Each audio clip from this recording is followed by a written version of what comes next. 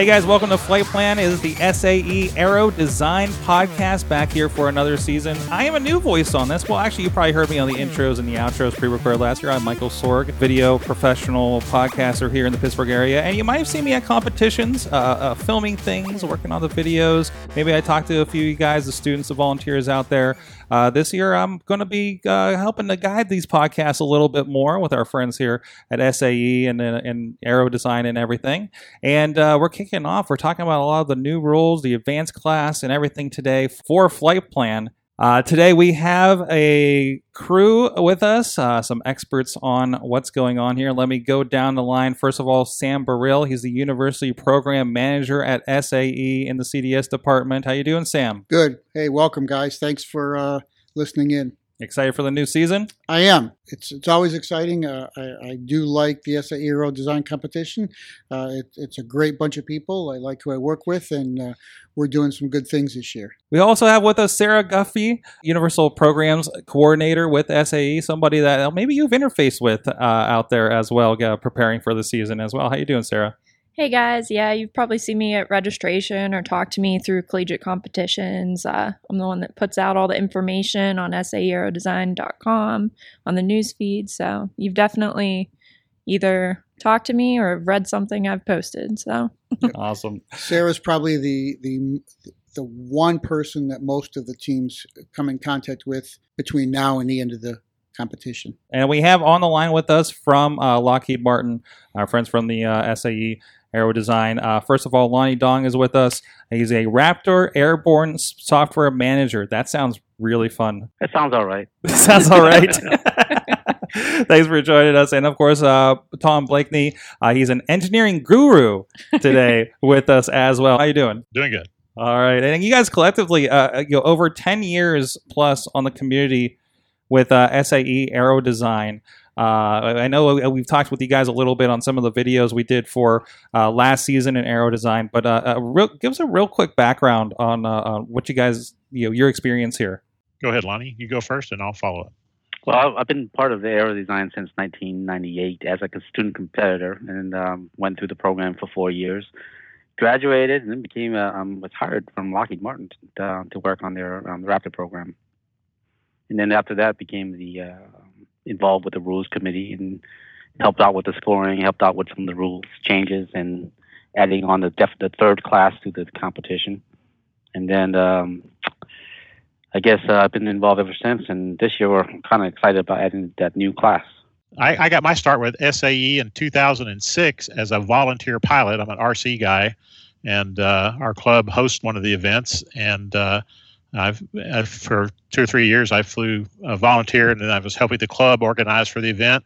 And the previous director of Aero Design, when it's held in Fort Worth, left Lockheed Martin for another opportunity, and I agreed to take over as event director for all the events that are held here in Fort Worth. So I've been doing that since 2014. I've been on the rules committee a little longer than that, and I've got the next SAE event coming up. The next Aero Design event is going to be here in Fort Worth, Texas on March 8, 9, and 10, 2019. That's awesome. That'll be my first time in Fort Worth with you guys, so looking forward to it personally here. So before we get into the advanced class, I think a little bit of background. If there's anybody that's the uninitiated to how Aero Design works, there's actually 3 classes that are dealt with. Can we just do a real quick brief summary of what are the 3 classes that you will see in an Aero Design competition, guys? Regular class is kind of viewed as the entry-level class for Aero Design, and it's the class that most student teams typically attempt as their first participation. And of course, there's also teams that have done it every year for many years. Regular class is an electric-powered aircraft. We have a power limiting system that limits the teams to 1,000 watts. They get 1,000 watts of power to use any way they see fit, and that's part of the mystique of the event, getting that right. And then the aircraft they cannot have any composite construction. They're limited to a 12-foot wingspan. They have to be built out of balsa or metal or spruce or foam, but no carbon fiber, no composites. We're trying to make it an easy-to-access event. And we've got 2 fun requirements. We kind of did a regular class a couple of years ago. We redid it as a passengers and luggage event. the teams have to, with that 1,000 watts of power and a 12-foot wingspan, they have to design an airplane that will carry as many tennis ball passengers as possible. And in addition to, for every tennis ball they have to carry between half and 3/4 of a pound of luggage. And that makes for a very interesting design problem, because you've got to have volume for the tennis balls, but you've got to be able to carry some weight in certain areas as well. And some teams have successfully gotten around the pattern. You have to fly once around the pattern to get a successful flight, successful takeoff, one lap, successful landing. And with around 60, I think 60 is a pretty high number. There might have been one or two slightly above 60, but I believe 60 tennis balls and 30 pounds of weight have been carried by these airplanes, limited to 1,000 watts of power. And that pretty much sums up regular class. One of the things, how we came up with the regular class was to make sure that, we talked about adding the cost structure. How do we get cost structure to the competition? Because some teams may have a lot of money, some teams may not have a lot of money. How do we introduce cost? So we always focus on cost of the manufacturing, but never cost of operation. So if you look at the scoring equation for the regular class, it deals with the cost component of operation. This year, pay attention to the new rule. There is some cost implication to the scoring equation as well. So just pay attention to that. As far as the microclass is concerned, this is something that we developed back in 2009, I believe. 2005, I joined it. That was the first year we tried it. We attempted the microclass, yeah. And it was mostly more of the concept between the microclass was about conflicting requirements. The two conflicting requirements originally was, carry as much weight as you can, or make it the lightest plane possible with the payload fraction. It has evolved over time to use different materials, but the same constraints are still there. Same concept is still there as building a small airplane, but this time we're carrying PVC pipes, and how again dealing with kind of volumetric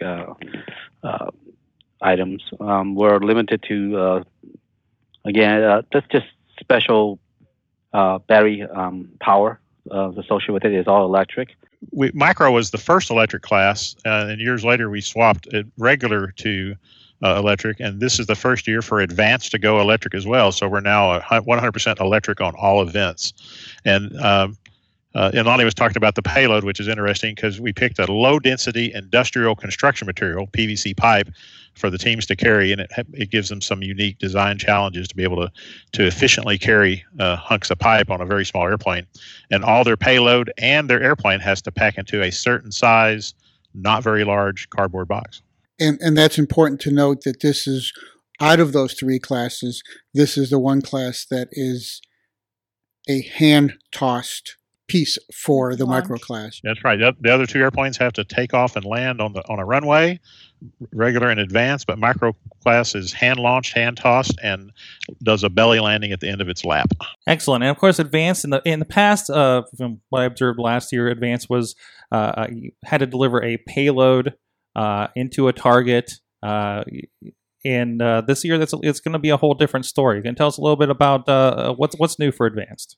The technology in UAVs and small unmanned aerial systems and drones, if you want to call them drones, has been advancing so quickly that we felt a real need for aero design to keep up. And so what we did this year is we came up with a really fun idea, and Lonnie kind of came up with the outline. We're calling this basically a colonization mission. And the advanced class aircraft will still be carrying some weight and dropping some stuff, but the most unique thing they'll be dropping this year is a small autonomous glider that must weigh 9 ounces or less. It's going to get released from the advanced class aircraft, and it's going to autonomously steer via whatever software and programming the students come up with to a target on the ground. And they don't get any points. They don't get any passengers to the planet unless they get land. They don't get any credit for any passengers unless they land them in the target zone. And we think that's going to be a very exciting event. So each big advanced class airplane will be carrying a small glider, and it's going to be on its own to do its own thing, much like a Mars rover once it lands on the surface. So it's going to get let go in the atmosphere and have to get down safely.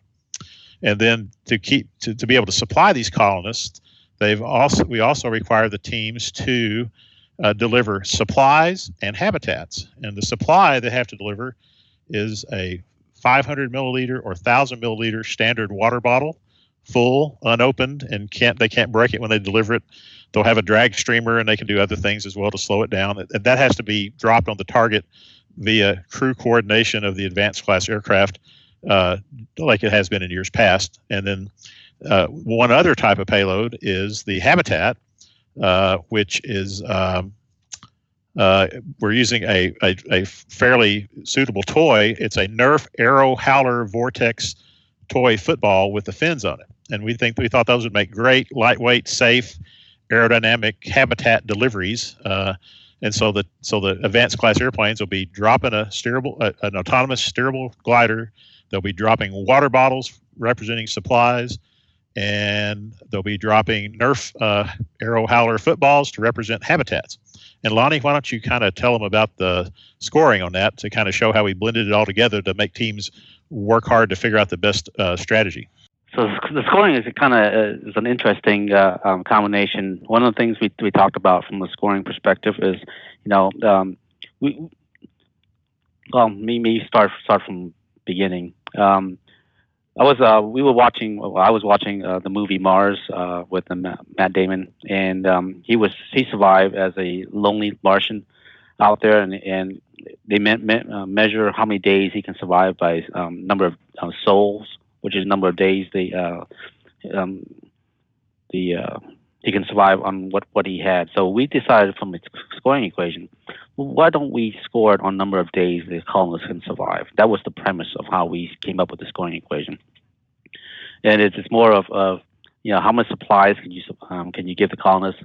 The more supplies you have, the longer number of days the colonists can survive. But there's a conflicting requirement in there that the more colonists you have, the higher the score. So you want to kind of balance between how many colonists can you put on the planet and how much supplies you can deliver. And the teams will have to play with what's the balance for number of supplies versus number of colonists they can sustain. And the team with the most days they can survive on the planet is one we're going to deem as the winner. The other aspect of this is, we have within the scoring equation, the final scoring equation, which is something called what we call static payload, which is considering like the performance of the aircraft is the competition objective here. We're trying to help the students design an aircraft that can perform, and one of the things to perform is being able to carry payload. So there's another aspect of the scoring equation which takes account into the scoring payload, the static payload, to help make sure that teams can actually earn a score if they have a successful drop or not. I mean, as long as they understand how to get the aircraft to fly and be able to carry heavy payload. So, talk to me a little bit about like the major differences on the surface. Obviously, we're doing things with an autonomous glider versus just some payload drops last year. What are some new skill sets that are going to have to be implemented to pull off this new rule set this year? One of the things that's different this year that I think we're subtly emphasizing is in the past, when they dropped the payload, there was no consideration on the impact of the payload on the ground. As long as the sandbag doesn't break, we counted it. This year, we kind of put it out there as when you deliver the colonists, they must not trip the 50G sensor that's on the we'll call it glider for now. CDA. The CDA. So they have to really pay attention to soft landing and making sure the landing does not trip the sensors that simulate that if they do trip the sensors, the colonists have died. So that's something different from my perspective that we implement. The different skill set they had to learn this year. Tom? Yeah, that's exactly right. 2 of the 3 payloads they're not easy to. They're the G sensor on the colonist delivery aircraft, the CDA, and then the water bottles have to be delivered unbroken and unleaking, and that would be a little bit of a challenge. But the teams do get one free ride. The Nerf Howler footballs are pretty bulletproof, and they just have to get them on the target. There's no real survival involved in that one. So it's a interesting trade-off. They've got to carry basically they've got to some teams are going to probably choose to carry some things internally and some things externally. I know for a fact that one team is talking about releasing their glider with the wings folded. They're going to have the wings extend after drop, and I think that's going to be interesting to see if they can make that work. And I think we're going to see a lot of innovative approaches to the whole thing. And I'm dying to see all the designs when they come in for advanced class. The other thing new about advanced class is we went electric on it, and we even limited the power available more than regular class. Power available is 750 watts through a special power limiter that we have, and they use a similar battery pack to regular class. And I think it's going to be, like I said, a very challenging design requirement to get a decent amount of static payload to be able to carry some number of the releasable payloads and the CDA all in the same airplane, if not necessarily all at the same time. So that's going to be very interesting to watch. This is probably in my 13 or 14 years in CDS. For aero design, and Lonnie, you've been here longer than I have, this is probably as realistic a challenge as we've ever had in regards to SAE aero design, wouldn't you say?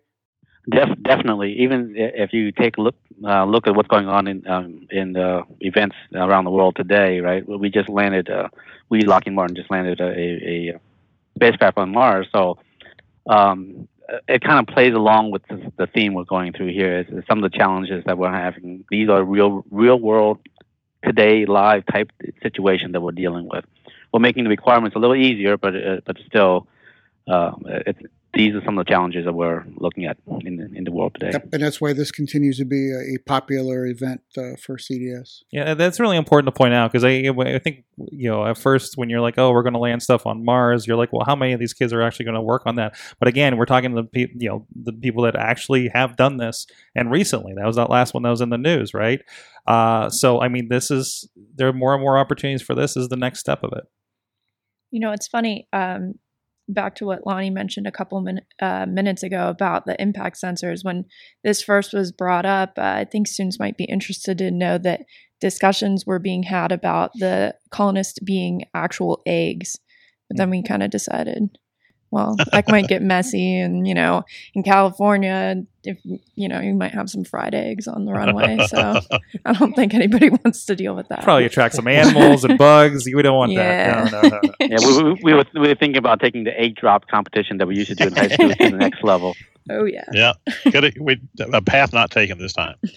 Lonnie related a very interesting story just before we cranked up on the podcast. He has been doing some recruiting type work and traveling around to different universities, and he's been to a number of universities that participate in aero design. And there's universal excitement, he said, about the new advanced class. They just think it's killer cool. I have a couple of seniors who are graduating in December, and they were so distraught at wanting to participate going forward, because this is something that they thought was extremely excited.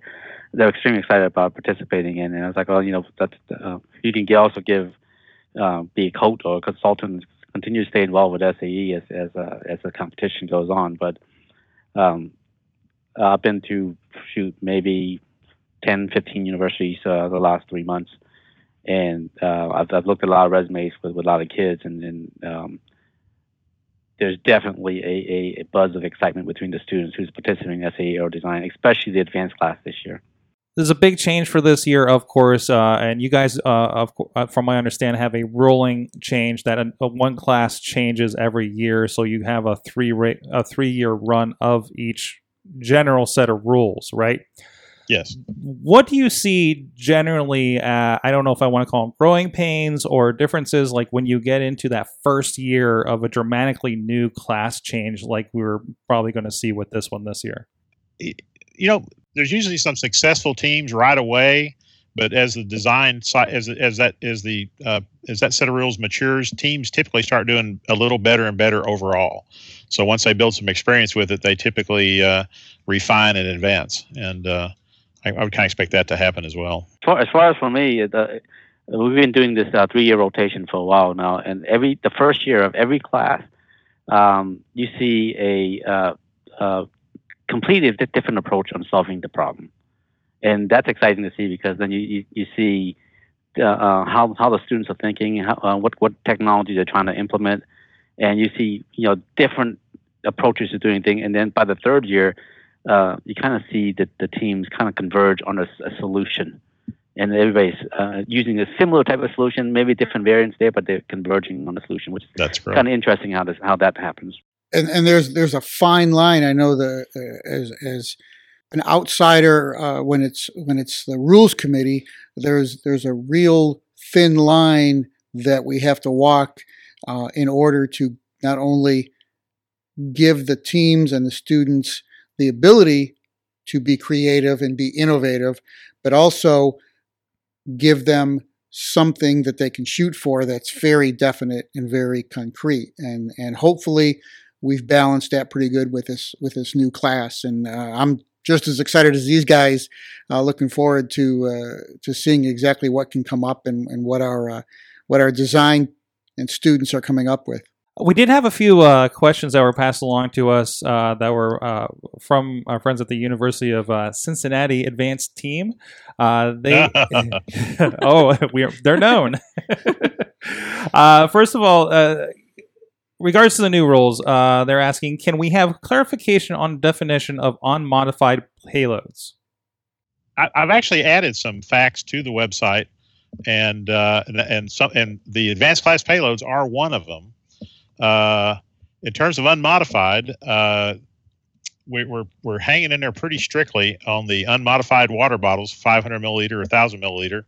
We're not allowing them to. I've already ruled out. Teams have asked lots of things like, can we glue the lids on? And I said, nope, can't do that. That's modifying. They've asked, can we tape up the bottle? And I've said no, because it's going to be too time consuming to remove the tape to do a good inspection to make sure the bottle's not leaking after it hits the ground. Teams have asked if they could put it in a protective cover, and the answer is yes, as long as it's quickly and easily removable. So that's kind of and we've had teams ask if they can add a parachute to the water bottle. And since there's no rule saying you can't do that, the answer is they can. But the water bottle itself must be removed from whatever's holding it quickly and presented at processing at the end of the flight to be inspected closely for leakage or damage. And then in terms of the Nerf Aero Vortex Howler football thing, we really don't want any modifications to it. We want it to be the stock toy with preferably the only modification being some magic marker numbers written on the toy so you can identify it when it hits the ground.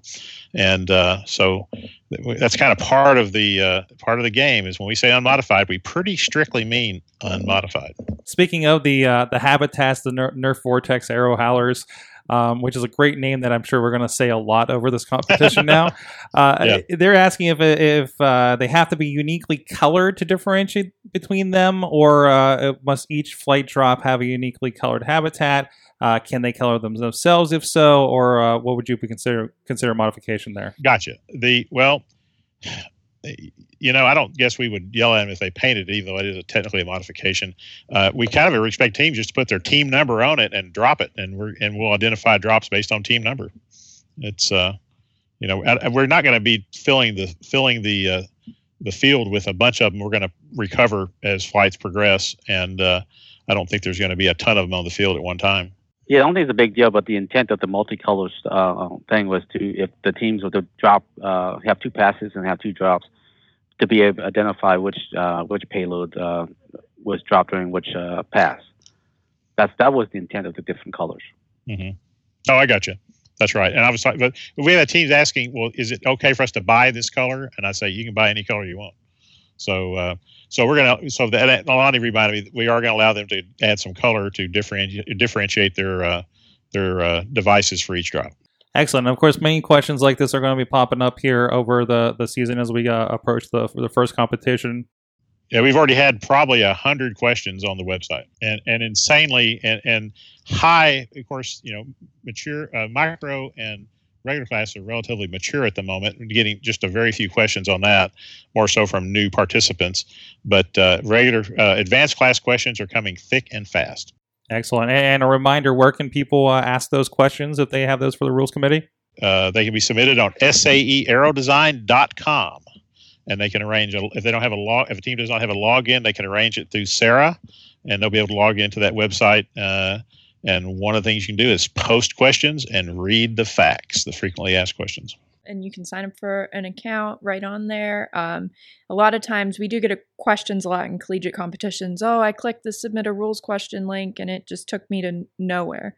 You have to make sure you're affiliated to your team at saeaerodesign.com. So if you created an account, great, but you need to make sure that you're, choosing your university. Up towards the top of the website, there's a little button that says add affiliation, and you choose your university.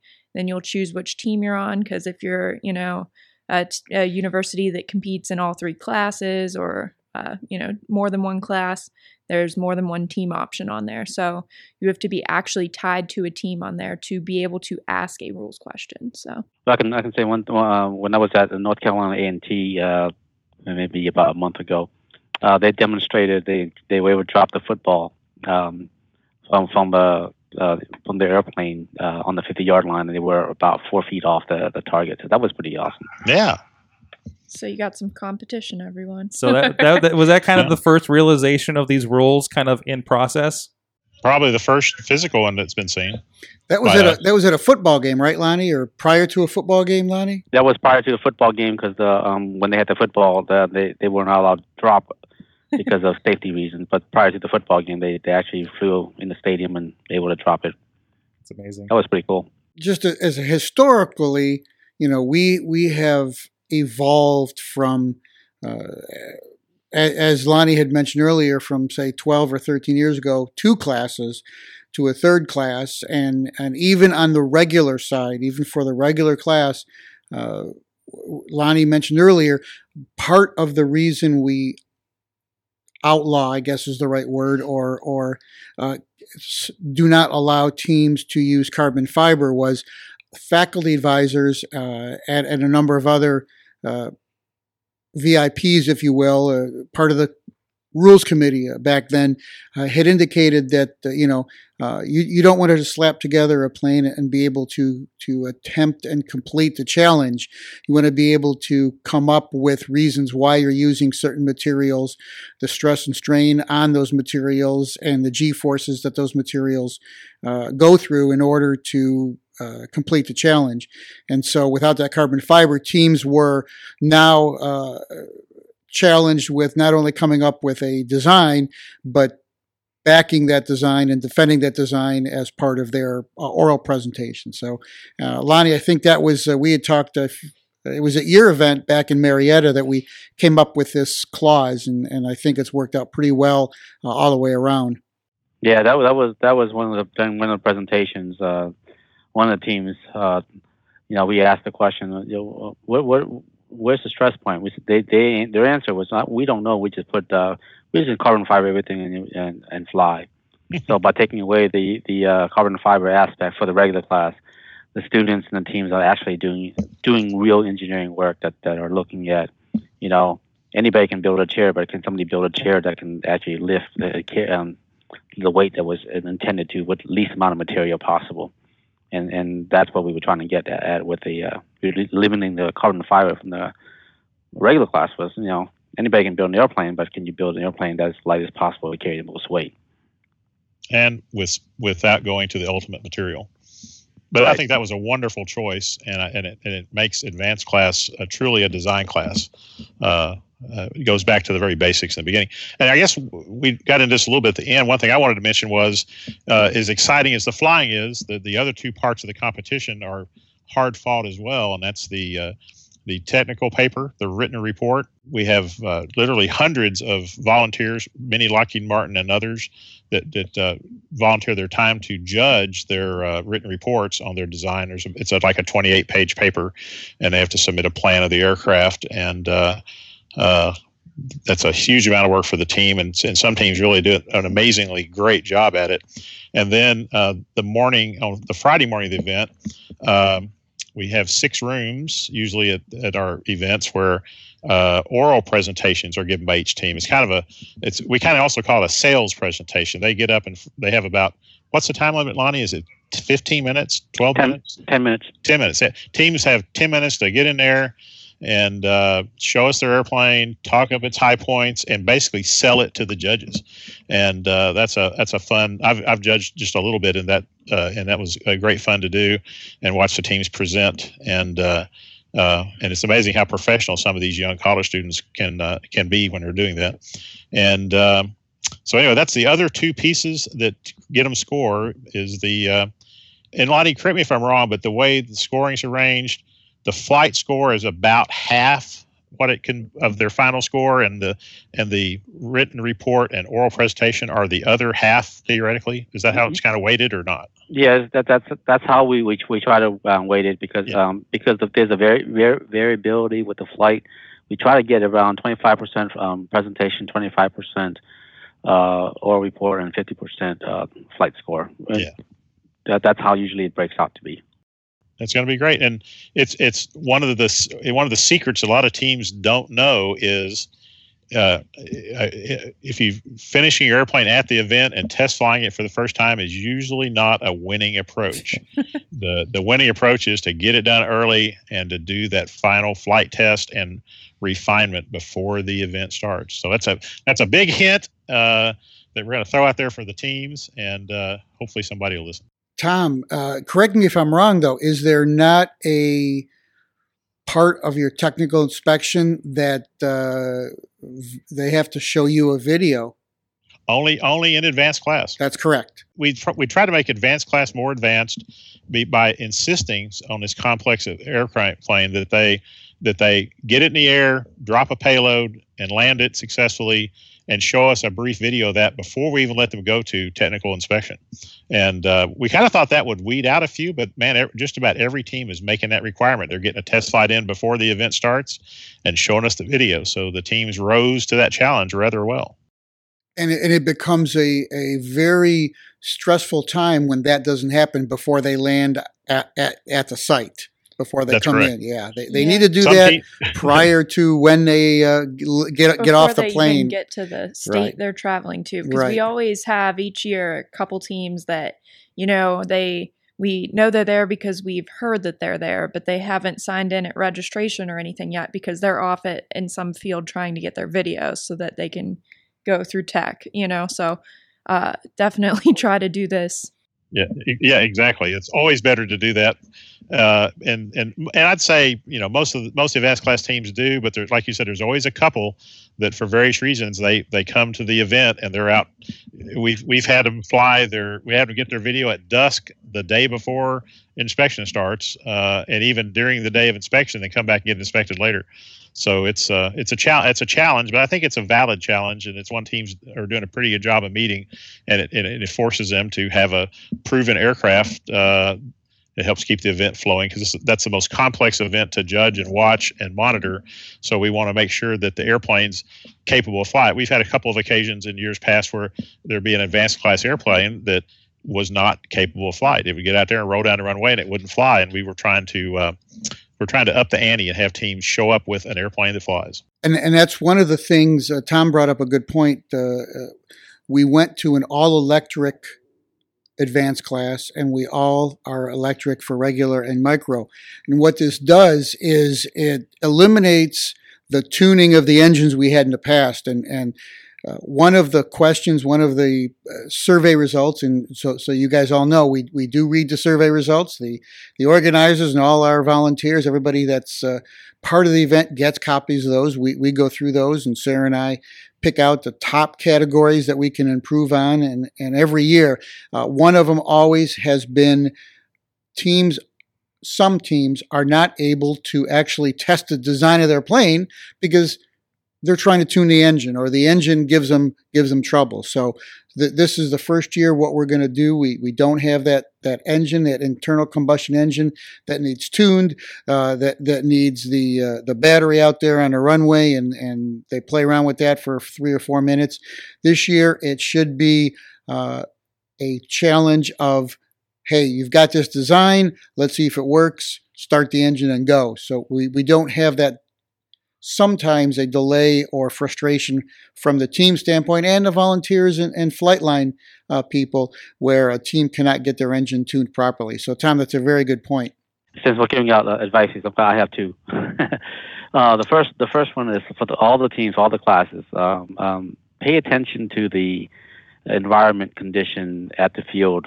Those things are announced, and you know what the field's at. Use Google Maps, use the weather, just to understand the weather patterns in that area, so that you can design your aircraft to operate in those environments. That's number one. Number two, and this is to all the project managers for all the teams. You must take into account for the if you're traveling overseas, customs will hold your aircraft for a while. So put that in your schedule. Make sure that you have adequate time to be able to recover your aircraft from U.S. Customs to be able to bring it to the hotel. There's many teams out there that in the past that they ship the airplane on Friday, and it's being held at customs for X amount of hours, and they can't make the competition because of that. And I really hate to see teams travel all that distance and not be able to compete. Excellent. Sounds great, guys. Looking forward to the event. Thank you, Tom and Lonnie, for joining us here and fit us into your busy schedule out there at Lockheed as well. Glad to do it. Look forward to meeting you in Fort Worth in March. Thanks a lot, guys. We'll see you next time.